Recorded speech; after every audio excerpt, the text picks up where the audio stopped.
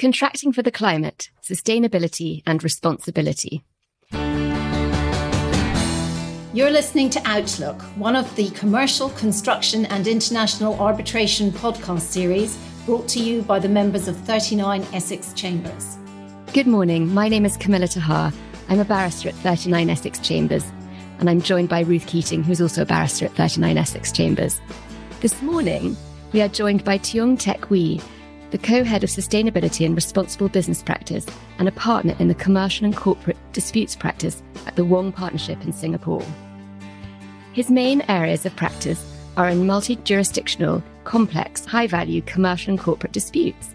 Teck Wee has represented and acted for global private, public and state-owned clients from various jurisdictions such as Singapore, Malaysia, India, Japan, in the Singapore High Court and in international arbitrations under the rules of major arbitral institutions.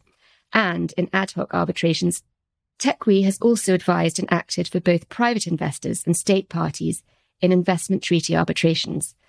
So Teck Wee is perfectly placed to discuss today's episode, which is Contracting for the Climate, Sustainability and Responsibility. Good morning. Hi, Camilla. Thanks for having me. Hi, Ruth. Hi. I'd like to start by asking, what trends are you seeing in climate-related litigation in Singapore and more generally in Asia? I think the trends can broadly be divided into two buckets. The first would be what all of us know as strategic litigation, which often has a public interest element. And the purpose of the litigation is often to drive and increase awareness of climate-related issues and risks that are affecting our lives as citizens of the earth, basically. And a lot of this strategic litigation is often driven by non-governmental organizations or non-profits who manage to find a cause of action or manage to find an issue and galvanize the necessary plaintiffs to bring an action against a government or a government state agency that has enacted certain policies or not affecting their lives. So that's one bucket that we're seeing a trend in.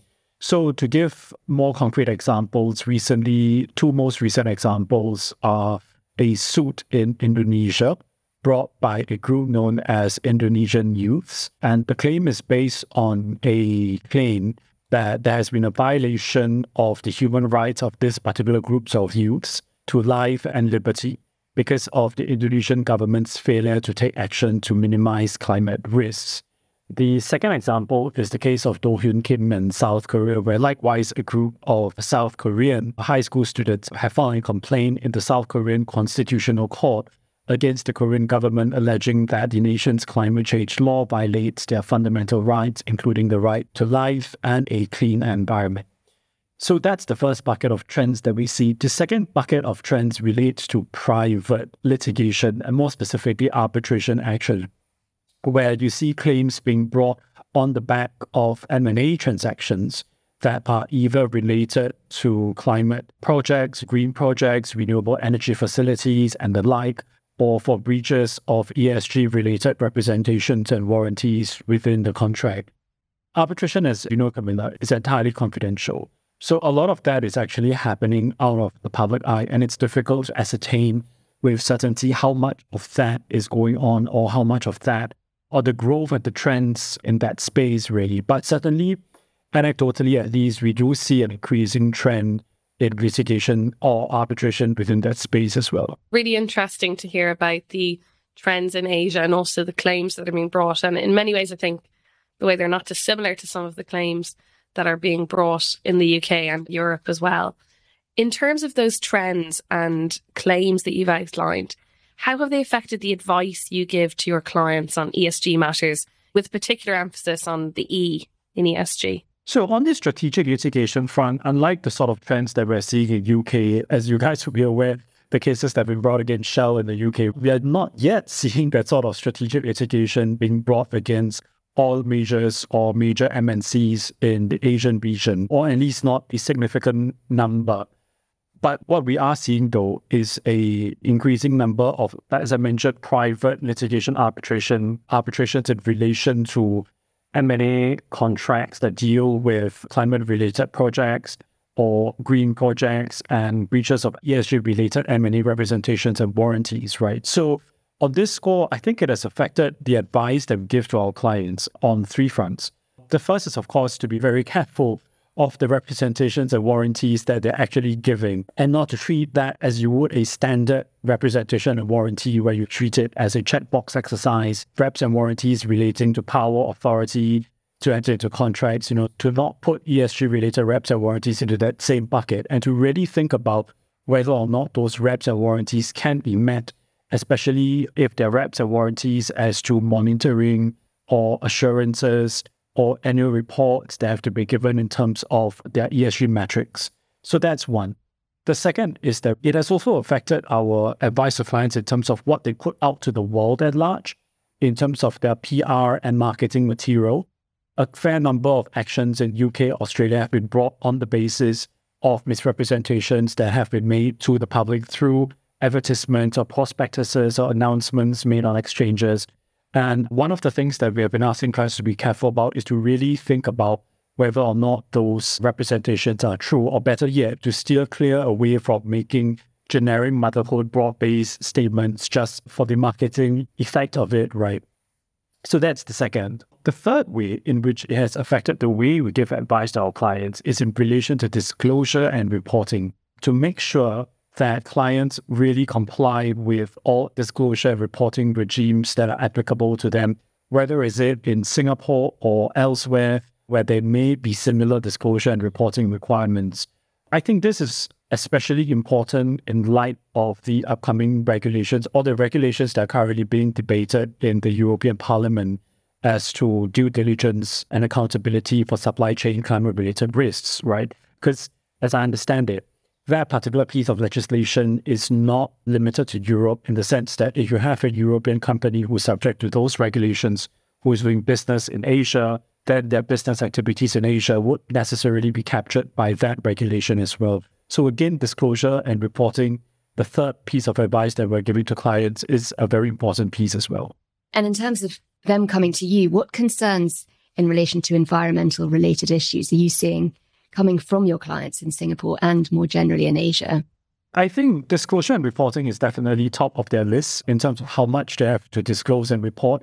And I think that's because climate-related risk or climate-related financial disclosure and reporting is slightly different from traditional financial reporting, in the sense that it is not a scorecard. It is not something that you have to show that I am creating a positive impact on the environment. Rather, it is like a report card of what you have done, what are your risks, and what are you going to do to better your position or better handle those risks.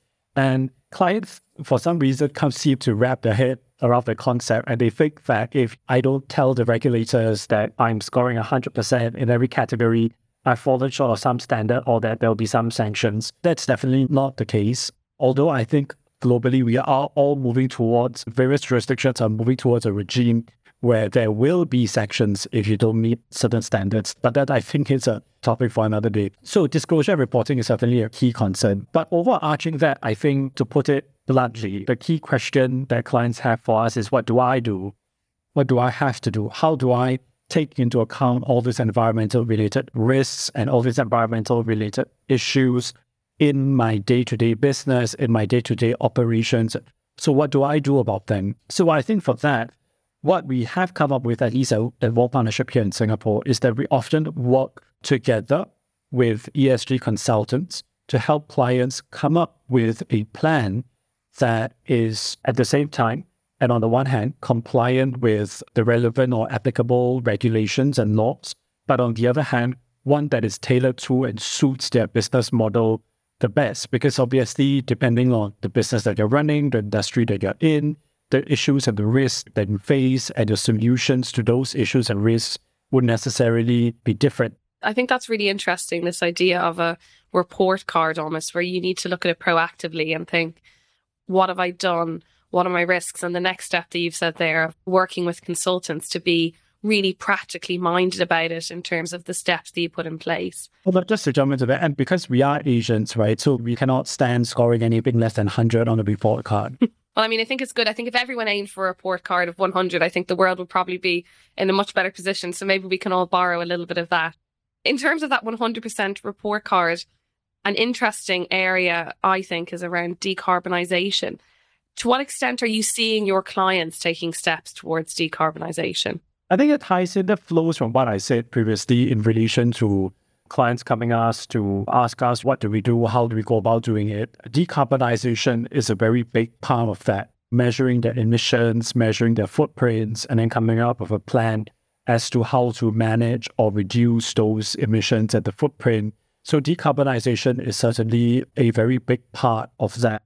There are certain difficulties, I think, with decarbonization, depending on the business that the client is in or the industry that the client is in. So, for instance, if it's a financial services firm, you rent space in an office building, so you have very little control over the energy consumption because all of that is centrally controlled. Then perhaps one possibility is for you to move to a greener building.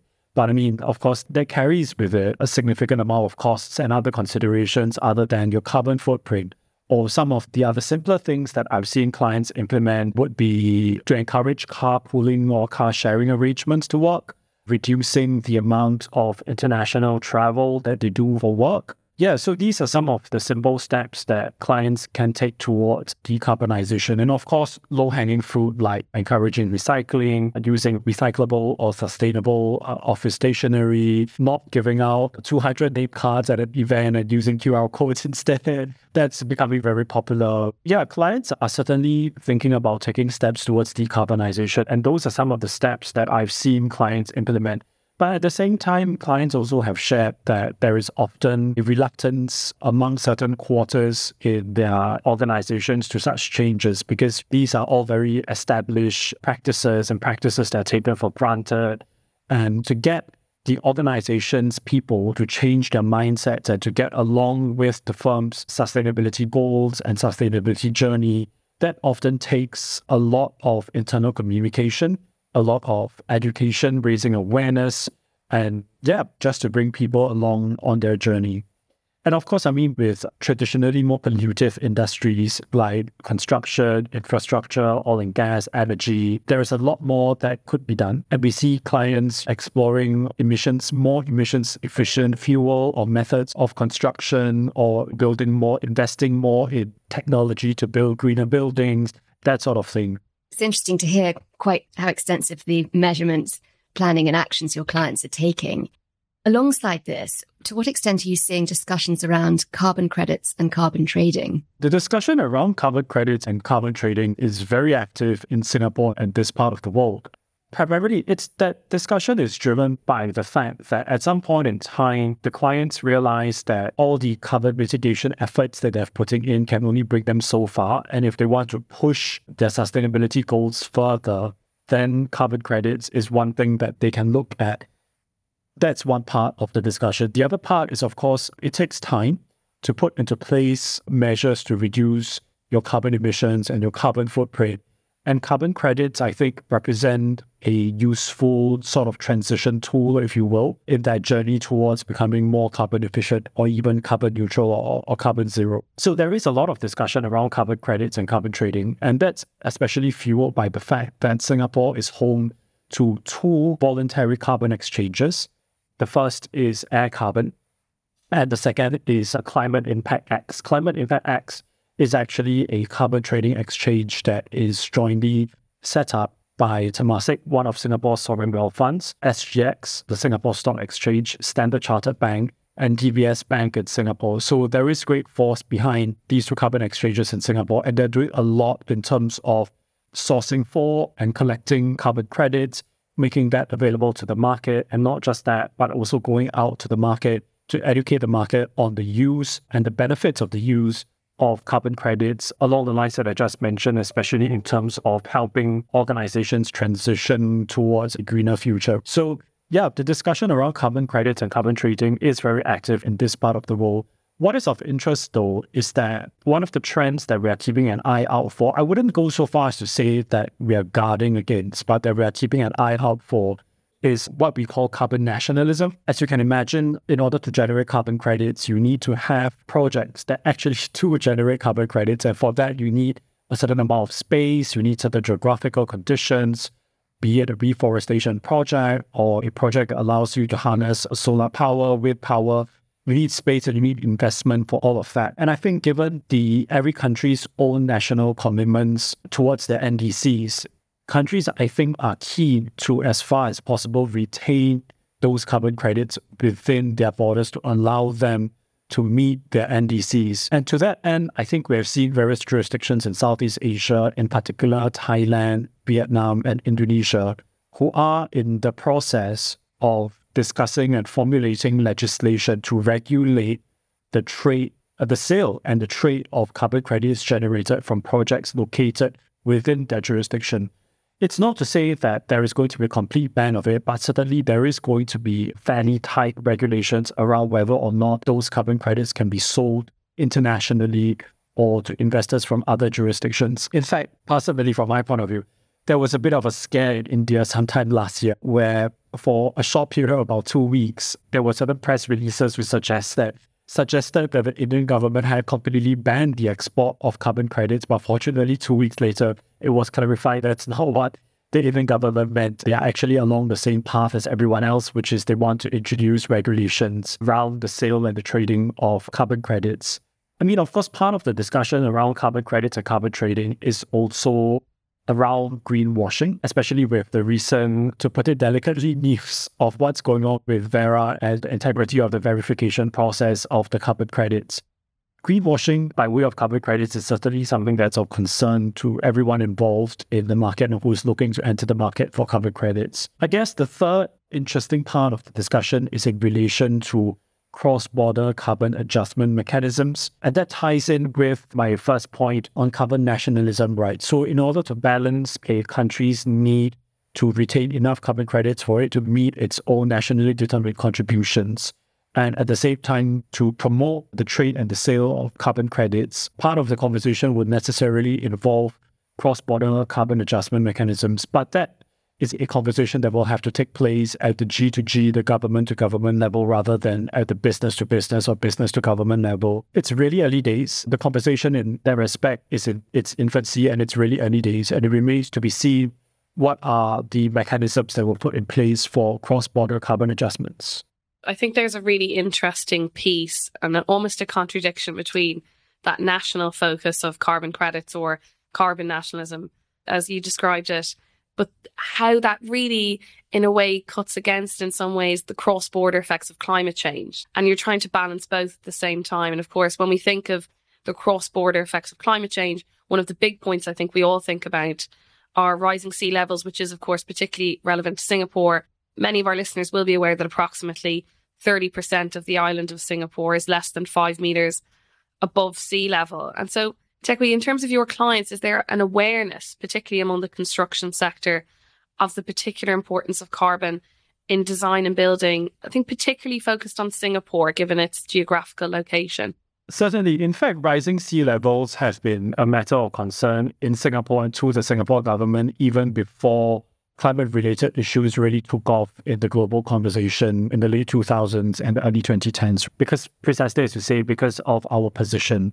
Rising sea levels have always been a matter of concern. And I think to that end, not just in the construction industry, but nationwide, the Singapore government has come up with what they call the Singapore Green Plan 2030, which is a nationwide push to decarbonize and to move towards a greener economy. And that cuts across not just construction, but as well as transportation, as well as the government putting into R&D for green technology, hydrogen as an alternative source of fuel, carbon capture technology, that sort of thing. So it really cuts across all sectors, and it's not just limited to the construction sector.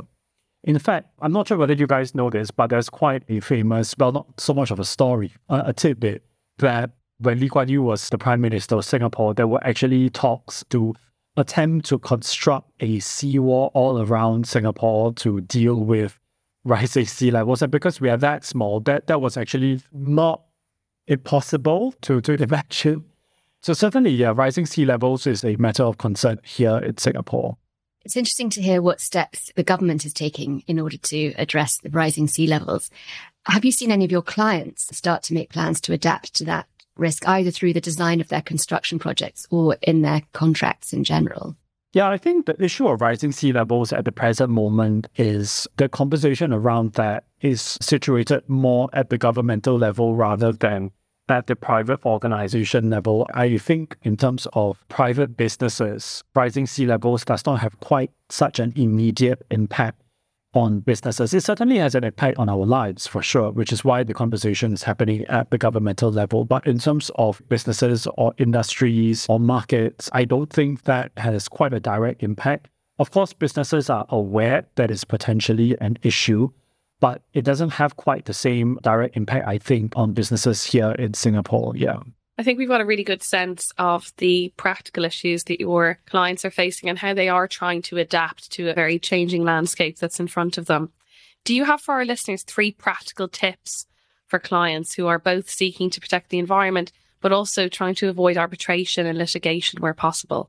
Certainly. I think the very first tip is something that I alluded to earlier on, which is be really careful about what you put out there into the world, not just in terms of your disclosure and reporting to the regulators, but also in terms of your marketing materials, right? What you represent to the public at large that you are doing or that you are going to do or that you are capable of doing. So that I think would be my top tip for clients seeking to avoid arbitration and litigation. The second tip is to be careful of greenwashing. Not to say that clients are intentionally or deliberately trying to greenwash, right? But a lot of times it creeps up on you unknowingly through various avenues, for example, along your supply chain, right? So you also have to be very careful of the sort of contractors, suppliers, or customers that you're dealing with, both up the supply chain and down the value chain as well. And in terms of that, the top tip would be do carry up your due diligence on who you're dealing with. Don't just rely on what they tell you. Try to verify that independently for yourself if you're able to. There are plenty of ESG consultants and firms out there, and while operating here in Singapore, we would be able to help with that sort of due diligence and provide that assurance that you need. And along with that, monitoring is also a big part of the process. It's not just about doing your due diligence once off and leaving it for the next 5 years, right? It's about constantly monitoring your supply chain, renewing your due diligence year on year, if not once every couple of years, just to make sure that things are still as they are and they still meet your environmental goals and your sustainability targets. So that's the second tip, right? Due diligence and monitoring. I think the third tip is to not do too much. I don't mean that in a bad way, but you sort of have to be very aware of how much you can do and do what you can. I think when people or when organizations try to overreach, they then fall into the first 2 issues that I just mentioned, which is, making inaccurate disclosures or misrepresentations or being accused of greenwashing, right? When you try to overreach and try to overrepresent what you can do, be really honest with yourself about what you can do. Battling climate change is a journey. It's an incremental process. It's not something where you wake up one day, flip a switch, and we're done with it, right? It's going to be a constant effort that is going to be required, right? So just be very honest about what you can do and do what you can. But of course, that's not to mean that you rest on your laurels and not try to improve year on year, set new targets, set more ambitious targets, and slowly work towards those targets year on year. Thank you very much. It's fascinating. And what leaps out at me is the importance of a heightened awareness, both internally and externally. It's been a really interesting discussion and fascinating to learn more about the concerns, discussions and actions being taken by your clients. Thank you very much for joining us this morning. Thank you, Camilla. Thank you, Ru. Thanks for listening. At 39 Essex Chambers, we cover a vast array of practice areas and sectors. You can find out more about our expertise and our barristers at 39essex.com, where you can also see our extensive catalogue of articles, podcasts and webinars.